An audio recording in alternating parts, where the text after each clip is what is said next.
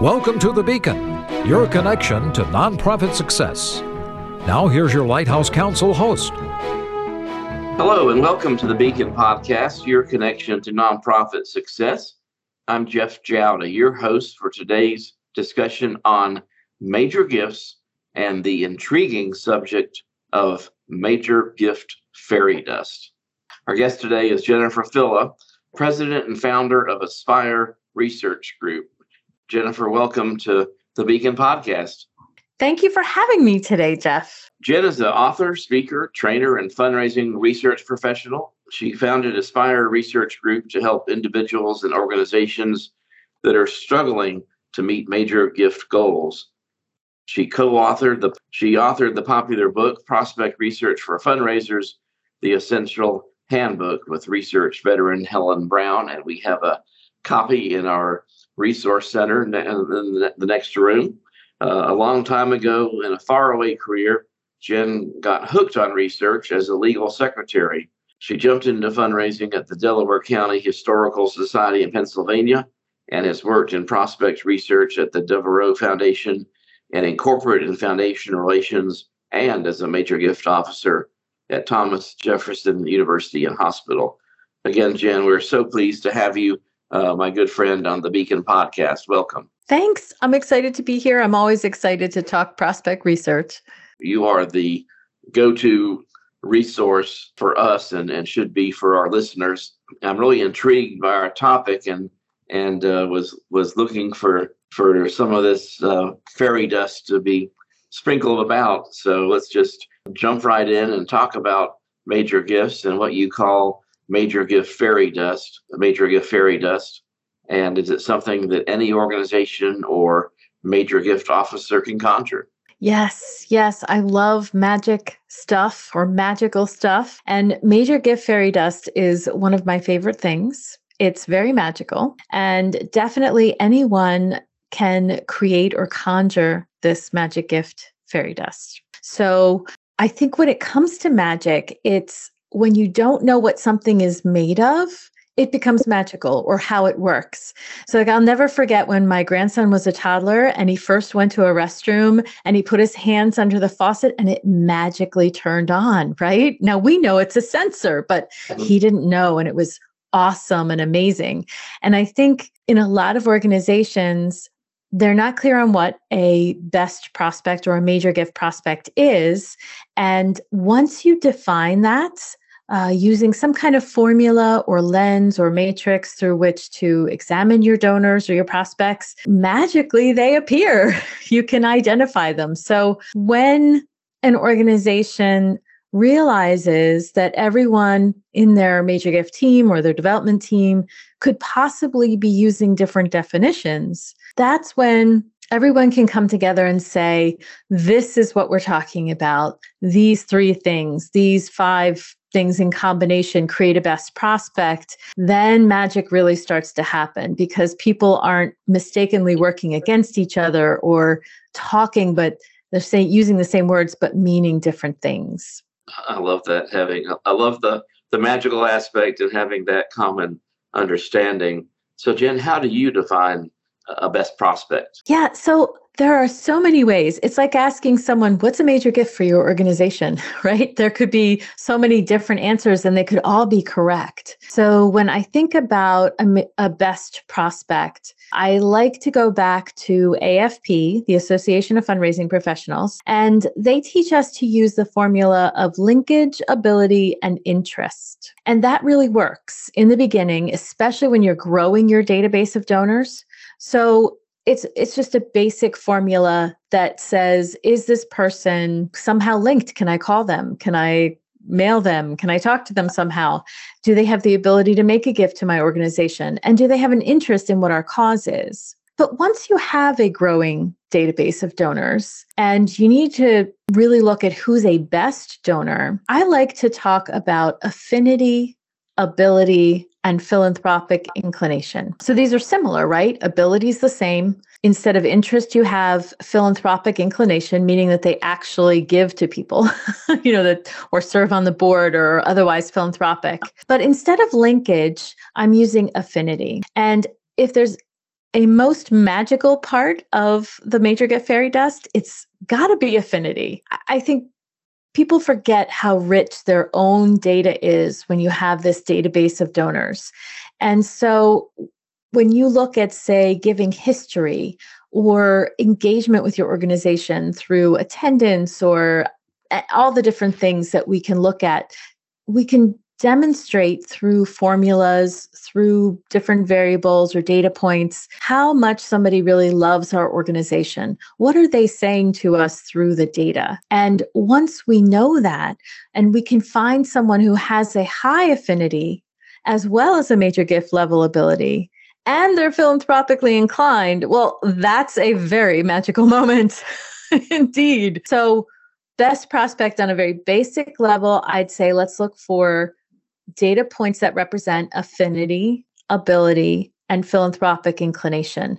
Now, some of that might be external data that you pull in from a vendor, and some of it might be some of your best information is probably going to be internal, like giving history. It does. How about the affinity piece? What would maybe some examples be? So affinity, there's something that fundraising has adapted or adopted from the business world, and it's called RFM. So it stands for recency, frequency, monetary. If you're a scientist, you would say magnitude, but we're not scientists here today. We're going to say monetary, money. What that means is that when let's say we download or export to Excel a file of all our donors, and we have on there the last gift date. Well, let's sort that descending. And if we're working on the Pareto principle, that 80-20 principle of 80% of our money comes from 20% of our donors, that's really breaking things into fives. So we sort it descending by last gift date. And the people who are in the top fifth of that are the most recent donors. And then frequency, monthly givers, what's the count of gifts that we have for our donors? And again, just sort that column descending, look at the top fifth, and that's, your best for frequency. And then monetary, if you look at lifetime giving, which is a fantastic indicator by itself, or you look at largest gift, either way, again, sorting descending in Excel, your top fifth or your best. And when you start to you quantify this, you put numbers like, oh, they scored number 5, they're in the top fifth. And then you look and you have a 5, 5, and a 5. You have someone who has given recently, frequently, and in large amounts, or, for lifetime giving, it could be over a long period of time. And what a joyous moment to connect with a donor like that hasn't heard from you. That's awesome. Thank you so much. And how about people often, talk about, well, they're high net worth and we need to approach them. Could you share a bit about the concept of high net worth and capacity and how they're different, and what does it mean for a major gift officer? Right. So we're talking about affinity, right? And we're moving into the money side.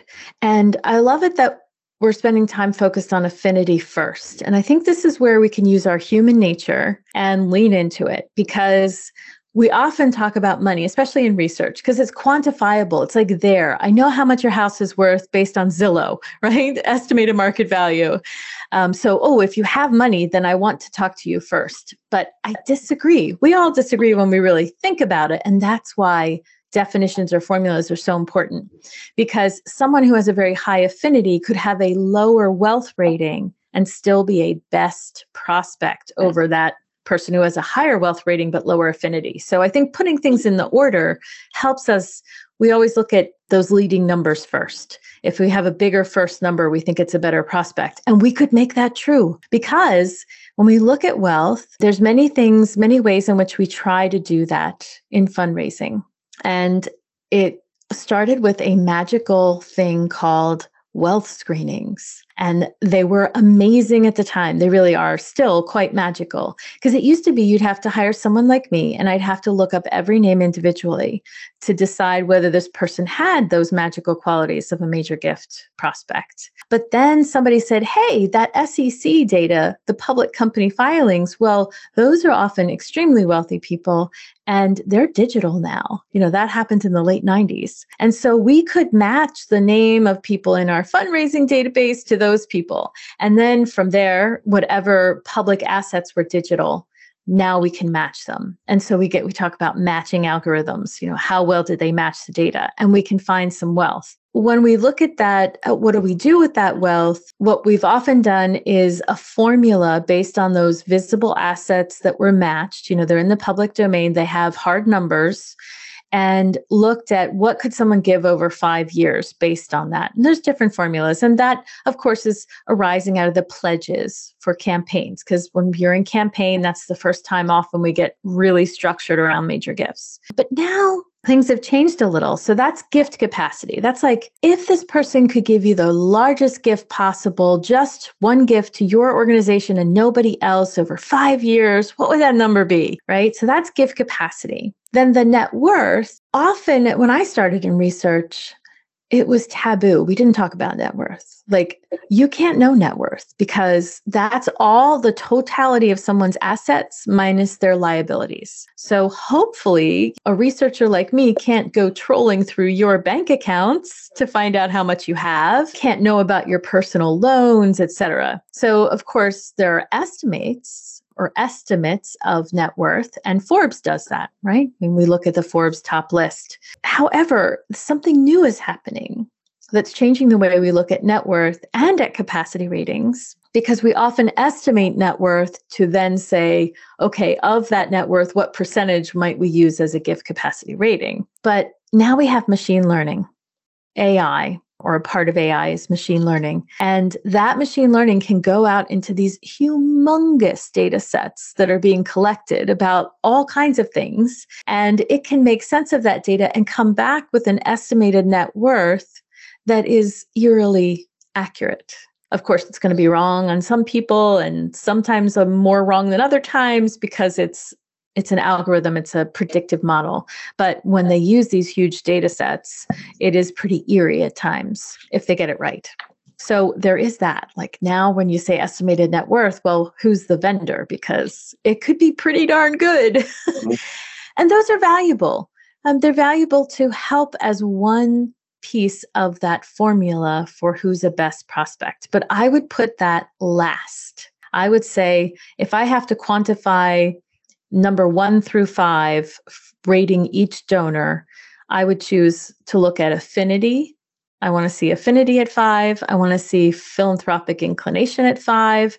And then wealth, we could go down on that a little bit, because if I'm very philanthropic, I'm more likely, and I love you, I'm going to give you a higher percentage of my assets and my income. That was a long answer. No, it's great. It's great. It's great wisdom and advice for our listeners. Well, Jenn, this has been tremendous. I always learn from you, and to our listeners, if you need, number one, if you don't have Jenn's book in your library, you should. 2, check out her website. Jenn offers courses in prospect research as well as conducting prospect research, she and her team, for clients. So just encourage you to check out and utilize this incredible lady and her team for prospect research. And you can check out her website at jenniferfilla.com and Aspire Research Group at aspireresearchgroup.com. So, Jenn, again, thank you so much for sharing your wisdom and being with us today on the Beacon Podcast. Jeff, it's a pleasure talking with you as always, and they can always check out my interview of you on the Chat Bites podcast too, because you have a great treasure of wisdom on actually talking to those donors for major gifts. I sure enjoyed all of our conversations. Again, you are a rock star in our profession, and grateful to you, my friend.